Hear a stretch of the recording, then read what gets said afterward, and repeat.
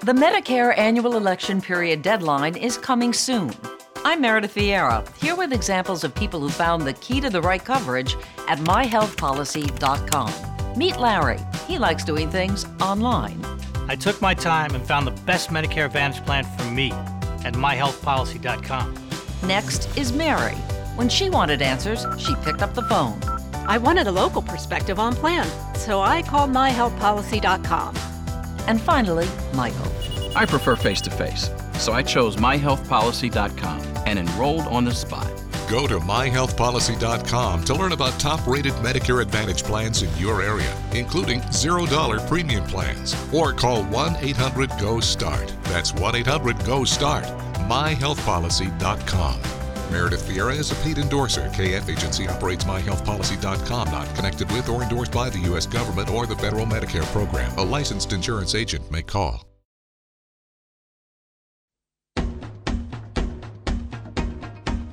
Hey, welcome. Thanks for joining us today. This is Authentically You, social interaction for the mind and soul. You're listening to Society Bites Radio, a bully-free zone. I'm your host, Dr. Richard Himmer, along with my lovely bride, Sherry. For the next 25 minutes, we're going to talk about healing and growth from the inside out, and we're going to continue talking about the topic of bullying. But remember, you're 100% responsible for your happiness, joy, and well-being. And I will say here, when you're being bullied, when you're a target, that feels impossible. Right. But there is help, and we're going to talk about and hopefully get to some of that help. But we want to understand first what bullying is. We don't want to overuse the term bullying or misuse it in other situations where it might just be incivility. And so let's talk a little bit about, like, when did the term bullying first start getting used, and where did it come from?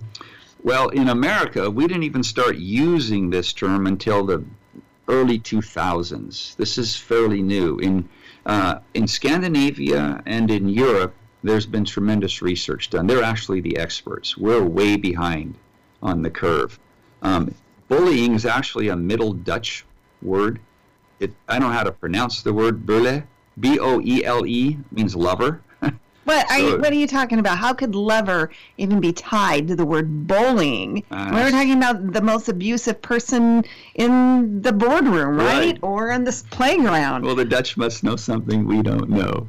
Because first it meant lover, then it meant fine fellow, and with time it kind of morphed, and it was changed to be an aggressive person who intimidates or mistreats weaker people. Now that one makes sense. So, well, in today's context, right? Yeah, the etymology of that word is a little skewed, but maybe they had abusive lovers. That's all I can think of. So Gary and Ruth Namey, doctors Gary and Ruth Namey, both of them, were really the kind of the pioneers in the United States to bring this about. And they've actually been my mentors. I've taken training with them, and they helped me with my dissertation. In 1995, according to the Nameys, Americans virtually knew nothing about workplace bullying. The term just wasn't on the horizon. It wasn't being used at all.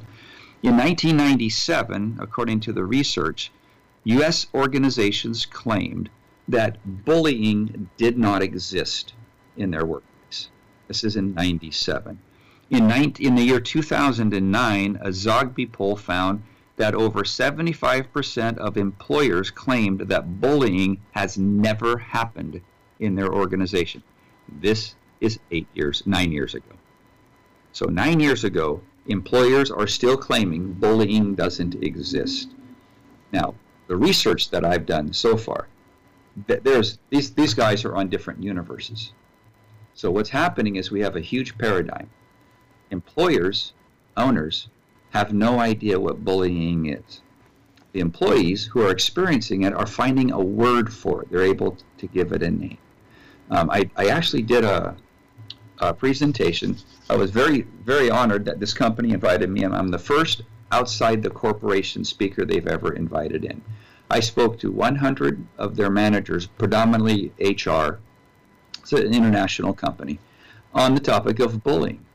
And they invited me to speak. I gave 3 presentations all the same way, and we've cycled about 35 people through each time. Afterwards was phenomenal. I had probably 10 employees walk up to me 2 of them from the HR department and said, Dr. Himmer, I'm afraid I'm a bully. I never realized it.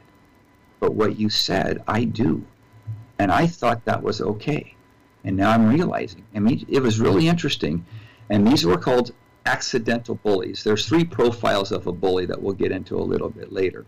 But you've got your accidental bully, your narcissistic bully, and then your psychopathic bully. Well, these were accidental bullies, and they're the predominant bullies. Remember in the last segment we talked about culture? Mm-hmm. There's your accidental bully. You see, these managers that I got, they were nice guys. They really were. But they were being groomed, the word is used cognitively, for being a bully.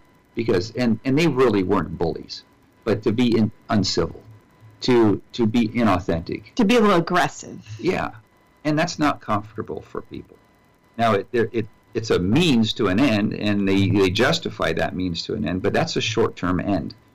Yeah. You can't sustain that type of scenario. So basically, back in 97, when the United States was saying bullying doesn't exist, it was a lack of awareness and a lack of understanding. It wasn't that the experiences weren't happening that way. So what was it that the United States was not understanding? What is the definition of bullying? And I know, school children know this because it's state law to teach for them to understand what bullying is so that they don't participate and that they can be able to advocate for themselves. But in corporate America, we don't have those laws. What is that definition? We're the only civilized nation in the world without a bully law. We're the only ones. And so what's happening is that, and I can see the argument that if they had a law that, we'd go crazy with the lawsuits.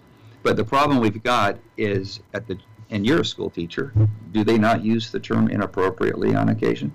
So kids learn a new term, and then they see it as everything. And so then we have to counter-teach, contrast. Okay, having an argument with your friend over who gets to get on the swing doesn't mean that you were bullied. All right. So what clarifies the difference? There are some things that qualify bullying, especially that it's long-term, and it needs to be happening for how long to be kind of considered long-term enough that it's bullying. So what they found, in order for it to be constituted as bullying, it has to have repeated exposure over time, minimum 6 months.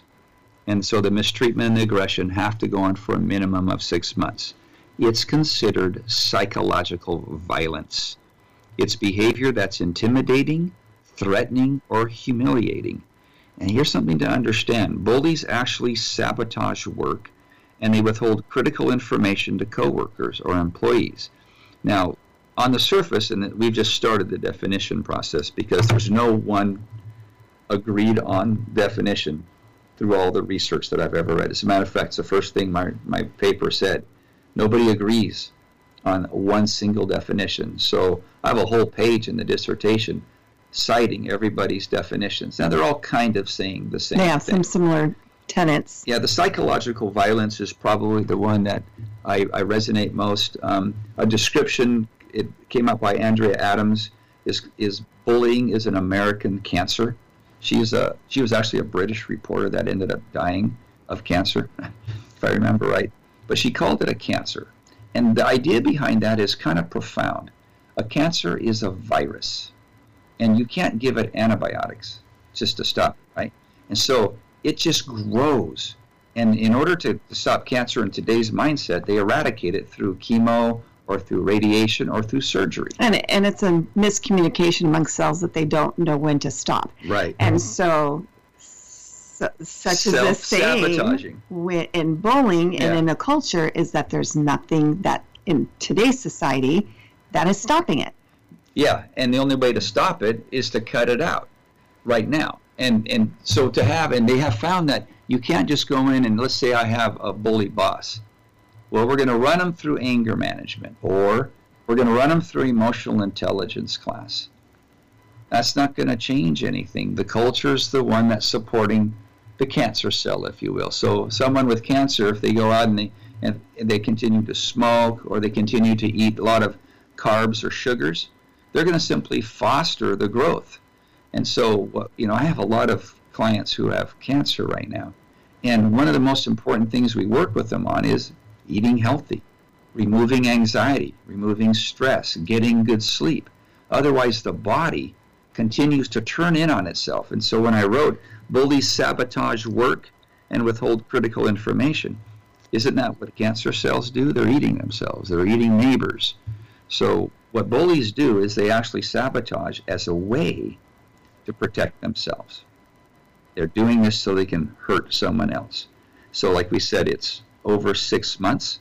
It's illegitimate conduct in that it prevents work from getting done, and I've experienced that. Bullying is totally irrational and indefensible. That needs to be understood. So when I have people who talk to me about it, say, Dr. Himmer, this is what's happened, and they want me to make sense of it. The only way I can make sense of it is you need to understand that there's a couple things going on. Your culture is fostering it. Your bully's an addict. Your bully's afraid. They bully out of fear. They don't bully out of competence. I mean, think about that for a second. Why would any reasonable, rational human being go after another human being whose income, well-being, creativity, innovativeness leads to your looking good? Why would they do something like that if it wasn't for something other than reasonable and rational? So to categorize, and I don't know if anyone else saying this, at least I haven't read it, bullying's an addiction. It's a behavior addiction founded on myths, paradigms that are not true. It's an immaculate perception within the bully.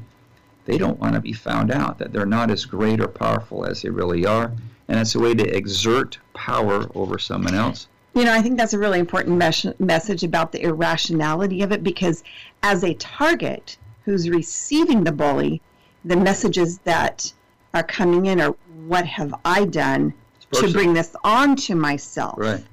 Because that is how it's framed by the bully to the target, that you're wrong, you're a problem, you deserve this. But there's a rationality to that. So that's a really hard thing for the target to believe after they've already experienced, in a sense, been indoctrinated by the bully that they are less than for a long period of time. Yeah, here's another one that's really hard. It's not personal. And it feels personal every day. And the reason it's not personal is because as soon as that target is fired or quits, or, what happens is targets of bullies' lives are destroyed. Not just them, but their immediate family. Divorces. Their income, their anxiety levels shoot through the roof. The amount of chronic pain and illness that follows being bullied over the course of time. The history of building a career becomes destroyed. Right. I mean, there's a big fallout for that target. So what happens is you naturally feel that they're targeting you personally. But as soon as you leave, whoever's next in line, they need to find somebody. Remember, it's like alcohol. They've got to get their drink. So when they bully someone, it's their medicating. It's how they're dealing with their own crisis, except that they're in a position of power, and they take advantage of that position of power. So one thing we need to explain real quick. In 1993, a gentleman by the name of Heinz Lehmann, he was able to come out with 4 constructs that permit bullying to happen. So now we're getting at the culture that allows bullying. Yeah. Mm-hmm. So number 1 was a deficiency in work design. So what that means in a nutshell is the systems that are in operation, if they're not fluid, if they create a lot of bottlenecks, you're going to increase anxiety, right? If you increase anxiety, how do people handle stress and or anxiety? Well, they normally go to the path of least resistance, mm-hmm. and that's oftentimes uncivil. So they're going to get angry. They're going to get tense. They're going to get stressed. Bullying always increases in times of economic downturns. It just does. And so if the economy slows down, if people are starting to get laid off, if jobs are on the line, bullying increases. So deficiencies in work design is just a fancy phrase for stressful work environments. Well, yes and no. I agree with that. But a work design, for example, would be like the work with. The work design of working with my boss is such that it complicates and compromises me as a sales rep to deal with my client efficiently? What if the work design was they're there to observe and to give feedback when I get out to the car, but not to do it in front of the client, not to interface with the client? It compromises me. That's in a sales environment. Yeah. What about in a manufacturing environment? What about inside of a project management team? What's the work design? What's the communication flow? So all of those are part of it. Number 2 is the deficiency in leadership behavior. Now, I need to qualify this. This means at the C-suite, the chief executive officer, the chief financial officer, etc. This does not mean at the middle management. They will mirror or parrot the behavior they see from the C-suite. Workplace cultures are created from the executives down, not the reverse. So the people on the warehouse floor are going to be a reflection of how they're treated from above. The only solution that I've ever seen to workplace bullying is changing the culture of the C-suite. Here's an anecdote. Here's a story to explain that. In a family, it's not unusual for me to get a phone call from a mother and or a father to say, can you please work with my son? Can you please work with my daughter? We need to fix them. Yeah. And then they give me all the symptoms associated with said offspring. Now, fix this problem in our family. It's our child. We messed up. Would you please? But they're not saying that. But that's the reality of it. Right. So what happens is they'll call me to fix their child, and their child could be 35. Right. Their child could be 11. But it's, I get the gamut. The point being, my response is always the same. Let's have you come in so you can tell me more about it. That's my way of saying, let's fix you first, and you need to do the fixing.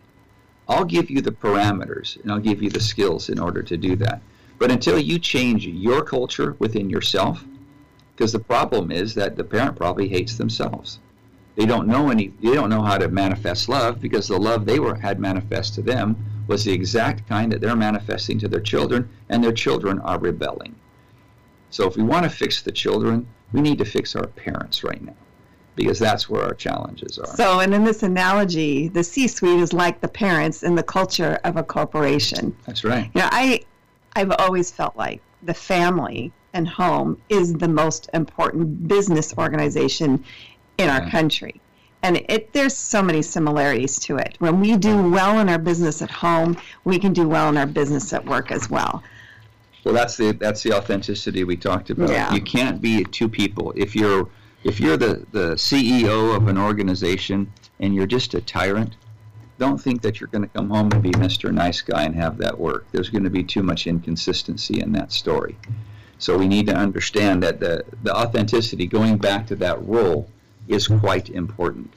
So back to Mr. Lehman's theories, though, he also talked about the socially exposed position of the victim or the target.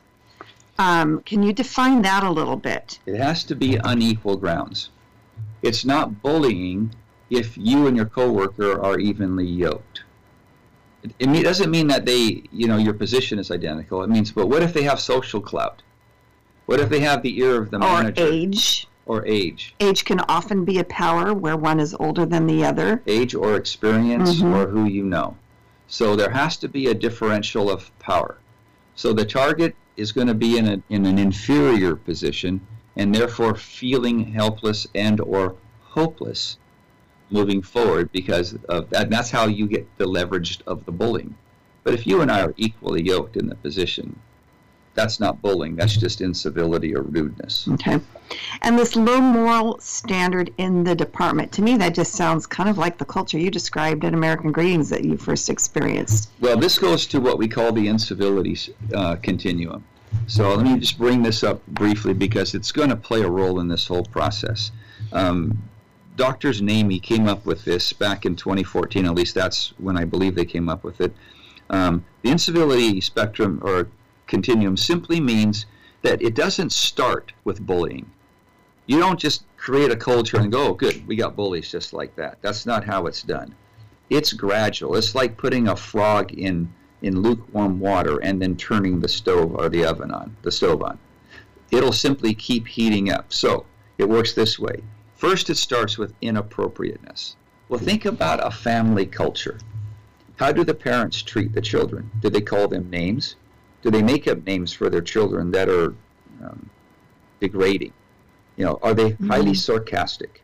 Well, and in the workplace culture, I think of, the water cooler talk or the lunchroom talk where there's some kind of inappropriate jokes. And, I've sat in lots of school building staff rooms, and I can immediately, when I sit for one or two lunch sessions, get a total feel for what that building culture is like by the kinds of conversations. Some of those can be pretty degrading. Mm-hmm. And I'm like, there is a feel here that maybe I don't want to be a part of sometimes. Well, your lunchroom would have been my bar.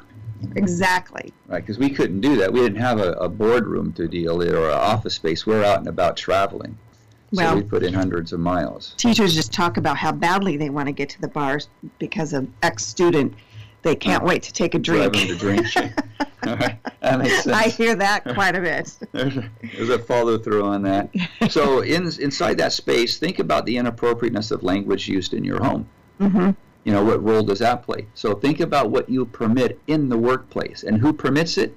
Well, it looks like it's the immediate manager. Or actually, it looks like it's the fellow coworkers. Then it looks like the immediate manager. Then it looks like the CEO. It's really starting at the CEO or the C-suite.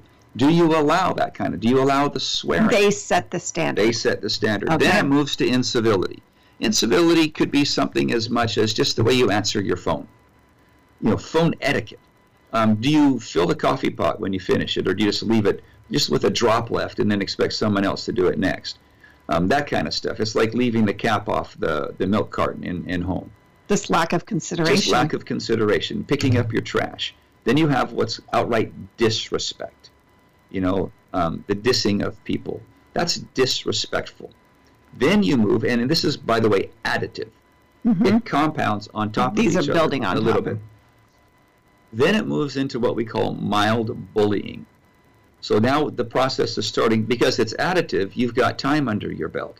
Well, those first three things, it could be like one person who's kind of that way globally to everybody. Inappropriate comments, disrespectful, a little bit incivil here, just kind of a mess. But when you're talking about moving into mild bullying, is the change that it's more focused on a target? Yes. So it's those behaviors, but they're focused more to... Now it becomes more focused. Right. Because as a general rule, if someone can get away with it, you don't, if there's one person in the group that's, got really nice moral standards, but everyone else doesn't, that person is really compromised. So you tend to go to the lowest common denominator, and you become like that level. So we need to understand, and we're running out of time, so I'll finish up the continuum. So you move into mild bullying, and then to moderate and severe bullying. So that's kind of what we're talking about here, but lest we forget what happens next. You've heard the term going postal. Yeah. What we don't hear in the media is the rest of the story. Most of those postals, if not all of those postals, followed this exact continuum. And if you look at who was killed, it was not arbitrary or random. The people who were killed in the postals were specifically targeted because they were the bullies. And it was the target that was going postal. So when the target goes postal, you'll notice they typically will then commit suicide. Mm-hmm. Why? Because they don't want to drag everyone else through the court system. It's kind of an odd way of thinking. I'm not saying it's rational. But when you're the target, and you're under tremendous pressure, you've got CPTSD, which we can explain in the next segment. Mm-hmm. It's challenging. It's challenging to be able to be coherent, to understand what's going on. So when you say going postal, now we're moving on the continuum to battery and then to homicide. Now, lest we forget the things that are going on within the target, when we just have inappropriateness, incivility, and disrespect, that's the onset of stress. Your health is impacted. Right. You're already now challenged, and you're challenged at home as well. Then we move into abusive conduct where your identity is threatened. You're now questioning who you really are. Where once was someone very competent, always scoring high evals, the bully boss moves in. Now you're questioning, have I always been this bad? Have I always been this incompetent? and you're questioning even your very existence, you're nervous before you get out of your car in the morning, until the point you get to despair and suicide, very, very common. Ultimately, you're at physical violence, injury, and then death. It's a fast journey down that continuum, but it speaks to how paramount it is that we are being able to live in a way that we can be our authentic selves. Hey, we're talking about lives. Yeah, so let's summarize just a little bit, and then in our next segment, we're actually going to identify the profile of a bully. Mm-hmm. And if we get there, we'll identify the profile of a target. And we are going to introduce a case study. We're going to talk about some real scenarios and what that looks like. So a summary from today is the culture is the one driving it. Notice in your workplace, notice in your home, what incivility is going on, what inappropriate behavior is going on. You need to know that that doesn't sit there by itself. It will grow, it will compound unless it's arrested. So thanks so much for listening. We appreciate it. Pay attention then to your environment. Notice what's happening, and we've talked about this a lot, being authentic, being your authentic self and being just civil and appropriate. And this might bring up some, serious questions for those who might be recognizing some things. How can they get a hold of you, Dr. Himmer, if they have questions about bullying? Send me an email to drh@himmercenter.com, and I can give you some of this research, or we can, if need be, we can chat about it. But remember, you've got a lot more resources inside you than you think you do. And we don't know why this is happening, but you can rise above it. It is possible. I want to give you the hope that you can get through this. So until next time, we appreciate you listening. Any comments you have, please send them to us. And make a comment on Sprecher if you appreciate what you're hearing. And we'll talk to you in our next segment.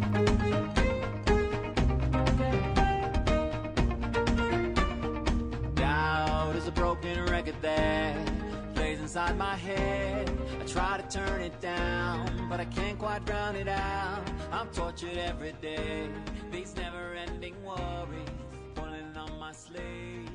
So many times now I was... The Medicare annual election period deadline is coming soon. I'm Meredith Vieira, here with examples of people who found the key to the right coverage at myhealthpolicy.com. Meet Larry. He likes doing things online.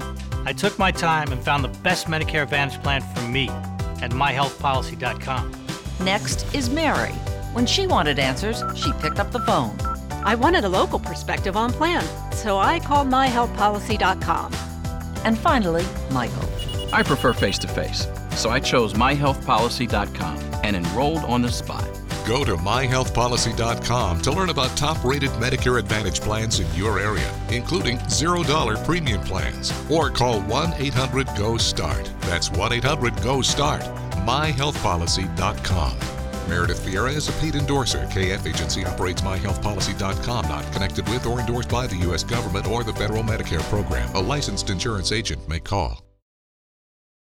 The Medicare annual election period deadline is almost here. I'm Meredith Vieira, here with examples of people who started their search for coverage at myhealthpolicy.com. Meet Larry. He likes doing things online, so he started At myhealthpolicy.com. I took my time and found the coverage I was looking for. And done. Next is Mary. When she wanted answers, she picked up the phone. I wanted a local perspective on plans, so I called myhealthpolicy.com and done. Switched to a better plan. And Michael.